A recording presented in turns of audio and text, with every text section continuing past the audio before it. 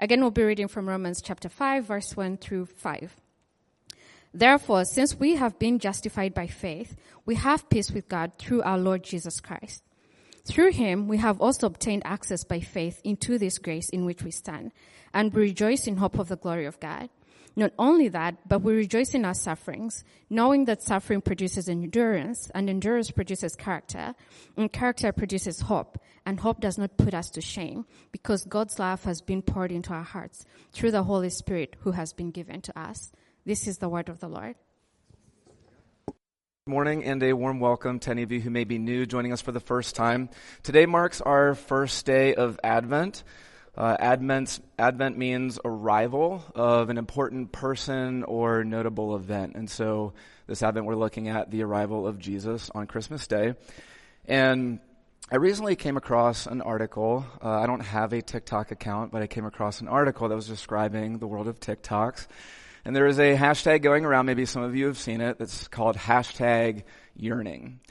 And posts that have the hashtag yearning attached to it, essentially it's a post that the author says romanticizes longing as a virtuous state in and of itself, meaning there's an enjoyment people find in the ache of wanting something. So not achieving the thing or obtaining the thing that you want, but loving the ache itself. Like that's the thing that you love. And so you just like to sit in it. And often these posts, I looked a few of them up, they put text overlay of things they're aching for. Typically it has something to do with a relationship. And then there's emo, indie music playing in the background. And however, this in a sense is what Advent is. Advent is meant to stoke the aches that we have in our hearts, to look at the deepest longings that we have and how they're fulfilled in Jesus. However, unlike yearning or yearn posting, which you just want to stay in the longing and the ache, you don't actually want it fulfilled. The ache that we're supposed to experience during Advent is to remind us that this world is not our home and to serve as a signpost of the fact that Jesus will fulfill the deepest longings of our souls when he comes again to bring in what he calls the kingdom of God. And so this is the twist of Advent. For a lot of Christians, and this was me for years, a lot of Christians understand Advent just to look back at the arrival of Jesus on Christmas Day, and that's true, but actually historically the church has used the season of Advent leading up to Christmas, these 4 weeks, is to look not at the first arrival of Jesus, but his arrival in the future, the arrival to come. And so these next 4 weeks are supposed to be a season of waiting. And so Christmas, if you're celebrating Advent correctly, it shouldn't feel like Christmas until Christmas. And then that's actually when the 12 days of Christmas start, on Christmas Day, the song, The First Day of Christmas, that one. Okay, and so what we're doing this Advent season is we're looking at the 4 themes of Advent the historic church has looked at, hope, peace, joy, and love, and how Jesus gives us foretastes of these things now, but then how he fulfills them when he brings about the kingdom of God in full. So that's what we're doing for the next 4 weeks. So some of these sermons, some of the liturgy, the songs that we go through, like it's okay if some of them feel a little sad or heavy because God wants us to invite us into those spaces as a church. So then Christmas means something when it arrives. Okay? So today we're looking at hope, and we'll look at hope under these 4 headings. So hope, we'll look at what it is, why we need it, how it grows, and why we can have it. So what is hope? Why do we need hope? How do we grow hope in our lives? And then how do we know we can have the hope that Jesus in the gospel offers? All right, so first, number 1, what is hope? So here in the book of Romans, Paul is writing to a church in Rome that he hasn't met them in person, but he longs to travel to visit them in person. And so he writes this letter not so much as a theologian, but as a pastor, because he cares for these people that he's been corresponding with through letters. And Romans, in summary, you could say, it's about how the gospel of Jesus isn't just something you believe once. Okay, got it, I believe Jesus is the Son of God, come to live, die, and rise again for my sins, and then I move on from it. But the gospel is a life-transforming power that changes everything about your life. That's Romans. And in this section here, Paul is talking about how the gospel of Jesus impacts our hope. So see how many times he uses the word hope. At the end of verse 2, we rejoice in hope of the glory of God. End of verse 4, character produces hope. Beginning of verse 5, hope does not put us to shame. Okay, so the emphasis here is on hope. So we have to ask, what's hope? And hope is, put simply, not even necessarily in biblical understanding, although it uses this way, but just hope is a word that means, you're anticipating a future that's better than now. So I think about this past week. I ordered a smaller Christmas tree, actually about the size of that one, to put in my home office. And as soon as I clicked order on that Christmas tree, me and my boys were in a state of anticipation. Right? And so Thursday, we knew it was supposed to be delivered, so all day, Daddy, is the tree here yet? No, it's not, but I can't wait. Finally, it arrives, but right before dinner. So we don't want to upset Kelsey's. All right, so let's go to the dinner table, but we can open it after dinner. And then after dinner, we open the tree, we light it up, and boom, now life is now better than it was before because 2 Christmas trees in your house are better than 1. Okay, so hope is anticipating a future that's better than now. But here's the vital thing about hope is hope, or lack thereof, has such a powerful shaping effect on your present experience. So here's what I mean. Take 2 people and identical situations. So with person A, she is eating her favorite meal in the world with her best friend. Person B, also eating her favorite meal in the world with her best friend. However, these 2 women have 2 different futures. Person A knows the next day she leaves to go on vacation to her favorite country. Person B knows the next day she has to go attend the funeral of her closest family member. Same exact present circumstances, favorite meal, best friend, but their present experience is going to be radically different because of what they anticipate the future to be. And this ability that you have to imagine the future and have it wash into your present experience, this is part of your God-given ability as someone made in his image, and you can't not do this. You can't help but have what you imagine the future to be shape your present experience. And so you could argue that what a person hopes in is one of the most important things about them. Okay, so that's what hope is. It's anticipation, right, that at least if you're hopeful, anticipation of a future that's better than now, this radically shapes your present. So number 2, why do we need hope? Why is it so important? And we've already kind of hinted at it, but Paul hammers that out in this passage. And the first thing we see here is, notice he says toward the end of verse 2, we rejoice in hope of the glory of God. This is the day that God makes all things new with the new heaven and new earth. Not only that, but we rejoice in our sufferings, knowing that suffering produces endurance. So we'll get back in a little bit to rejoicing in our sufferings, but for now, Paul's point here with tying hope to enduring suffering, his point here is that hope helps you persevere. It helps you endure dark times, and this is really important because the glory of God is future. Okay, the Christian life by definition is a life of delayed gratification. So if we don't have hope, we're not going to be able to endure through hard times. There's a woman, her name is Claire Booth Luce, I believe, and she was Claire Booth Luce. She was a 20th century American writer and politician. And she has this line I came across where she says, there are no hopeless situations. There are only people who have grown hopeless about them. Okay, there are no hopeless situations. There are only people who have grown hopeless about them. Do you agree or disagree with that? There's no situation or circumstance in your life that could possibly be hopeless. If you're going to agree with Claire, you have to have a huge working model in your head of hope. Okay, that no matter what tragedy, loss, or grief comes, you're going to be able to not just barely make it through, but be sustained and enriched. Okay, but we need hope to get through life. And so imagine if I'm up here holding a rope. I wanted to bring it, but our church has this thing about making fun of me of being up here with props. So maybe I should just do it anyway. Okay, but imagine me up here with a rope, like a tug of war rope. I'm here and I represent my present circumstances. On the other end of the rope is a 240-pound NFL linebacker, and he represents my future hope. Okay, so can you picture that? I would love to have play acted this, but all right, just use your. So we're here, we're doing tug of war. Okay, who's going to win?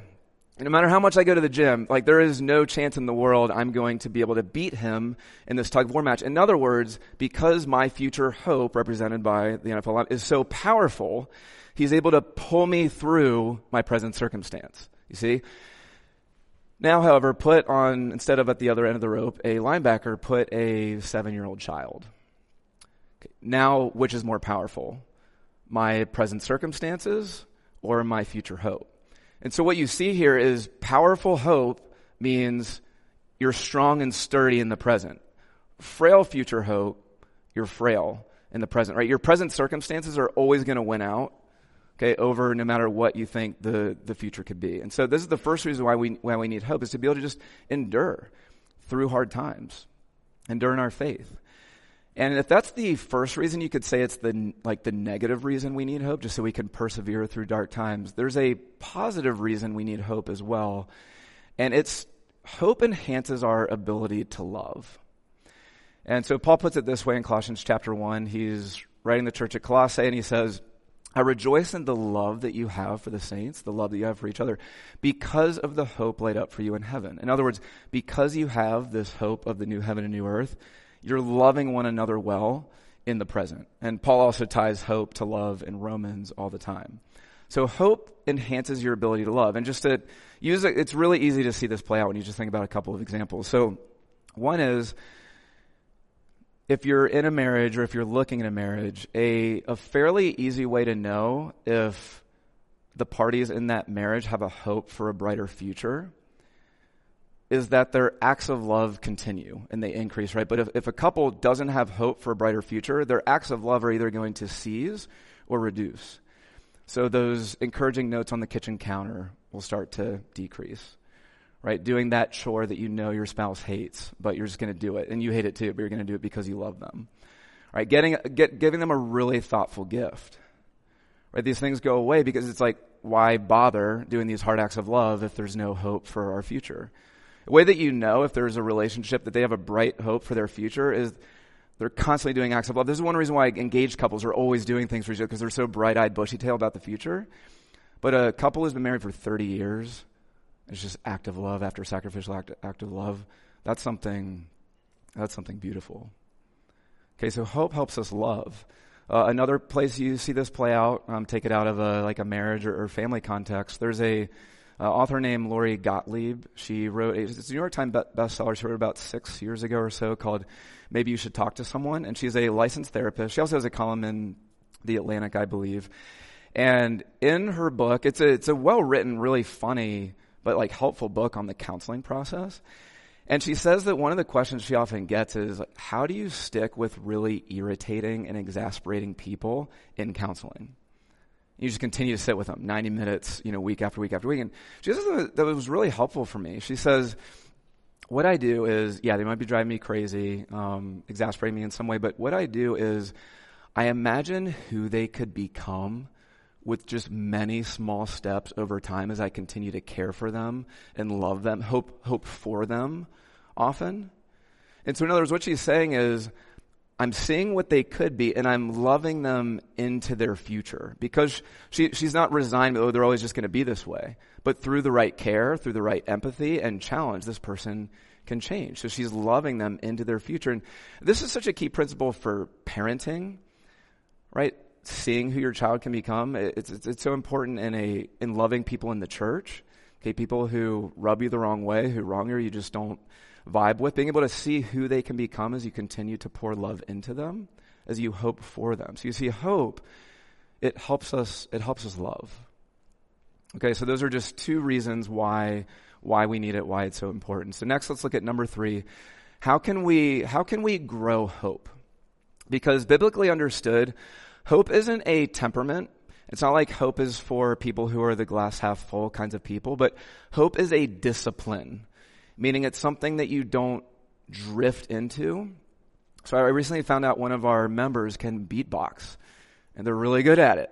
And they didn't just drift into being a good beatboxer, right? They practiced it. At least I'm pretty sure they practiced it a lot. For those of you who are great musicians, great athletes, great spouses, great with financial investing, you don't just lazy river yourself into these kinds of things, but these are disciplines that you work at. And so it is with hope. And so we can't just sit back, okay, I guess I'm just a pessimistic, realistic person. I'm not going to hope. No, there are disciplines we can practice to grow into people of hope so that we can love well and endure dark times. And there are at least 2 practices that we see in this passage on how we can discipline ourselves to become more hope-filled people. And just hear how verse 1 and 2 read. Therefore, since we have been justified by faith, we have peace with God through our Lord Jesus Christ.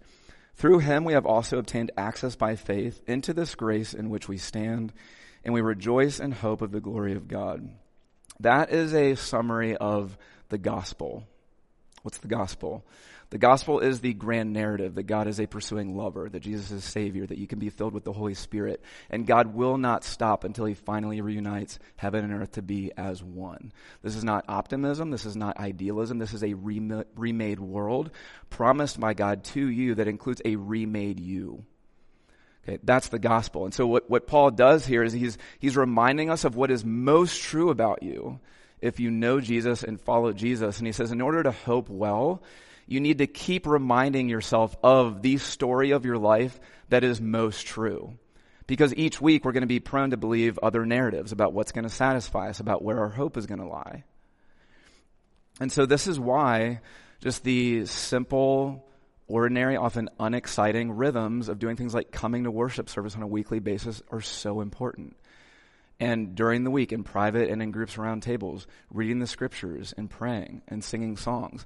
These things matter because they remind us of the true country that we're headed toward. Kelsey and I, we have this practice in our home, and it's probably not the strategy for everyone. But what we do is sometimes when we find that one of the parties is upset, so one of us sees that someone else is upset, and we often sympathize for a little while, and then the other person will just ask, is anyone dead? Is anyone dying? And it's actually really helpful, right? It's really helpful because it reminds us of what's most true. So suddenly whatever I was complaining about or upset about, I'm like, oh yeah, I still have my children. I still have my wife. Okay, and I'm reminded of this greater reality.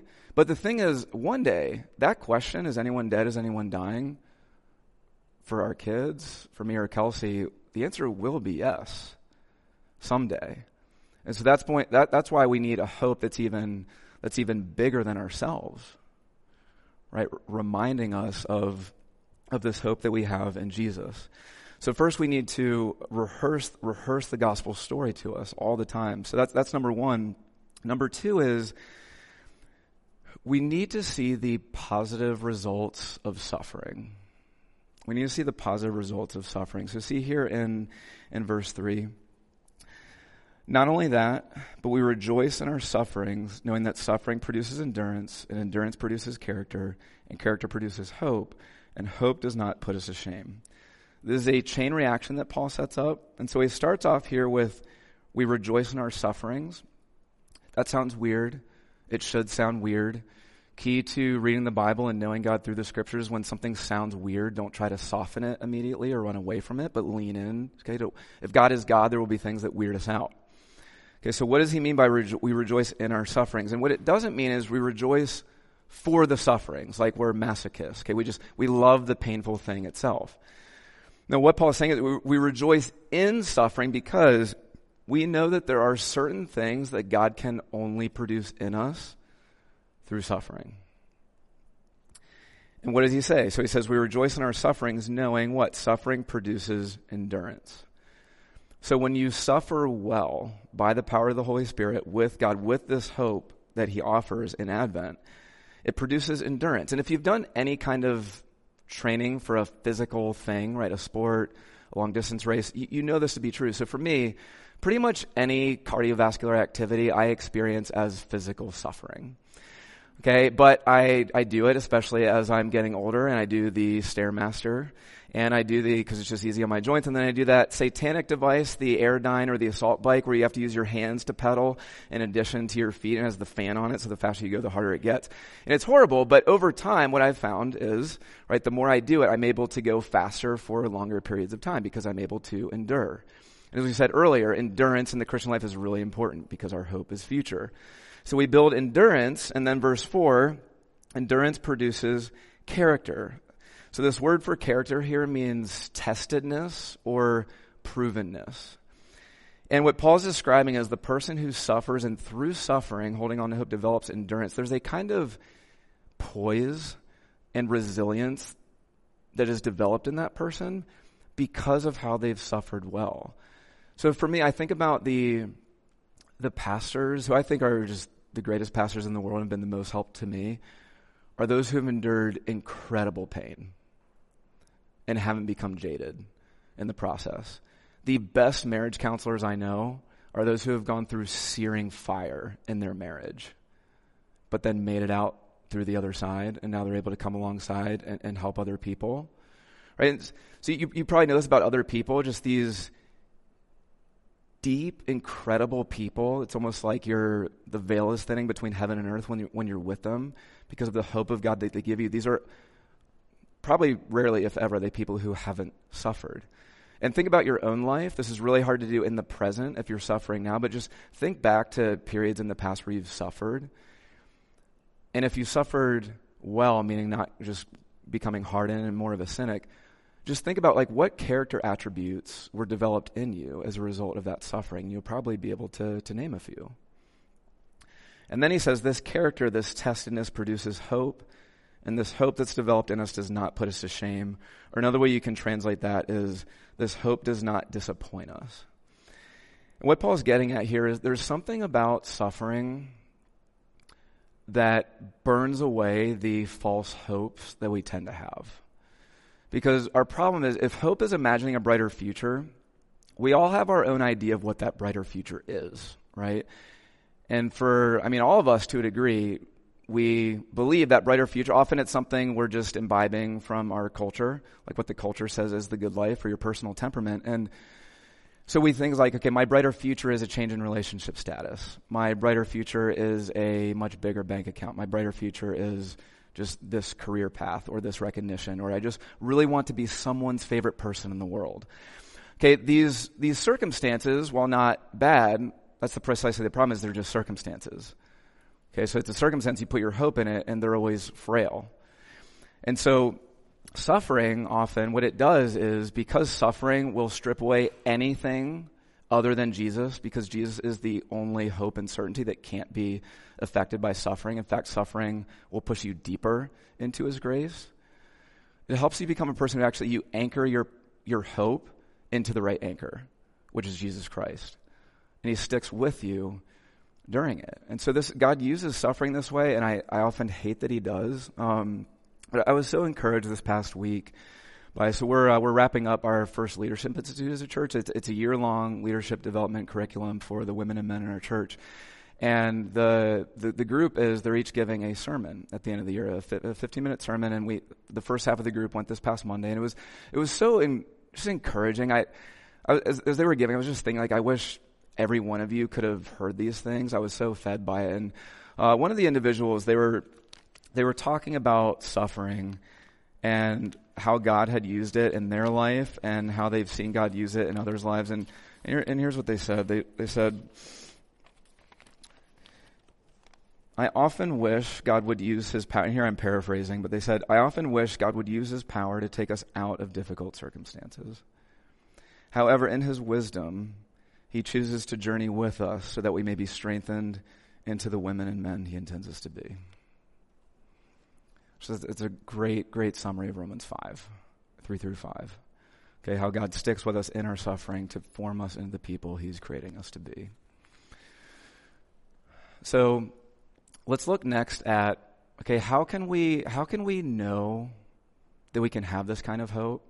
So both the future new earth, where our bodies and minds are made fully alive, and the world is remade. We'll look at that next week more with peace, looking at social relationships that are often so painful and broken being restored. How can we know we have this and God being with us today? And so think back to Claire's statement. There are no hopeless circumstances. There are no hopeless circumstances. How can you know that that's true?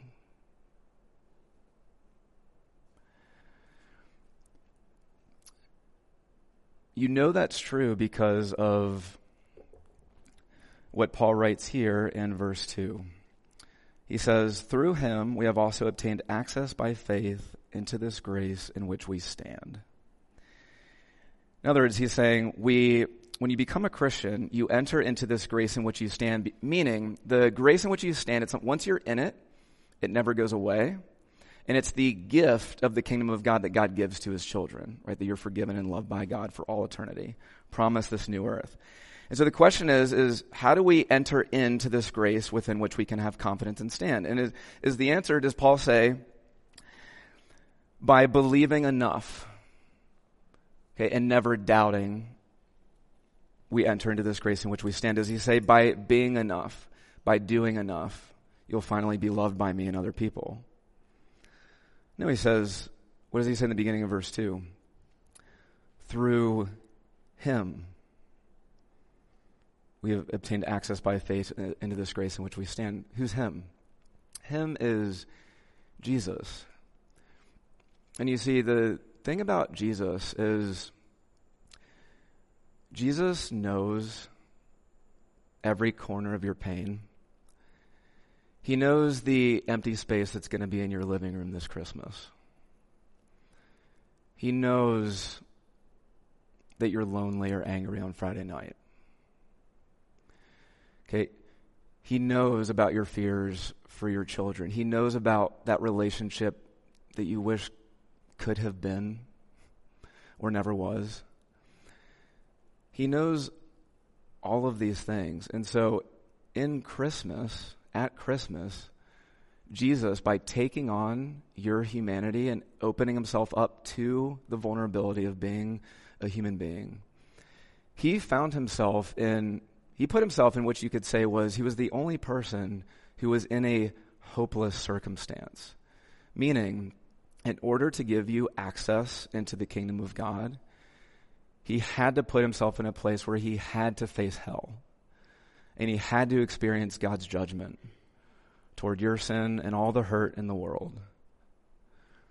And enter into that hopeless, dark space, being faithful to God so that when you trust in him, you know you're loved and forgiven by God.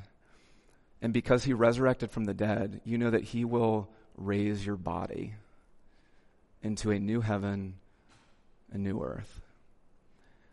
And so right now, today, in whatever longing you have in the midst of your pain, in the midst of your ache, if you're a follower of Jesus, there is no such thing as a hopeless circumstance, because you have a hope that will literally pull your body up out of the ground one day.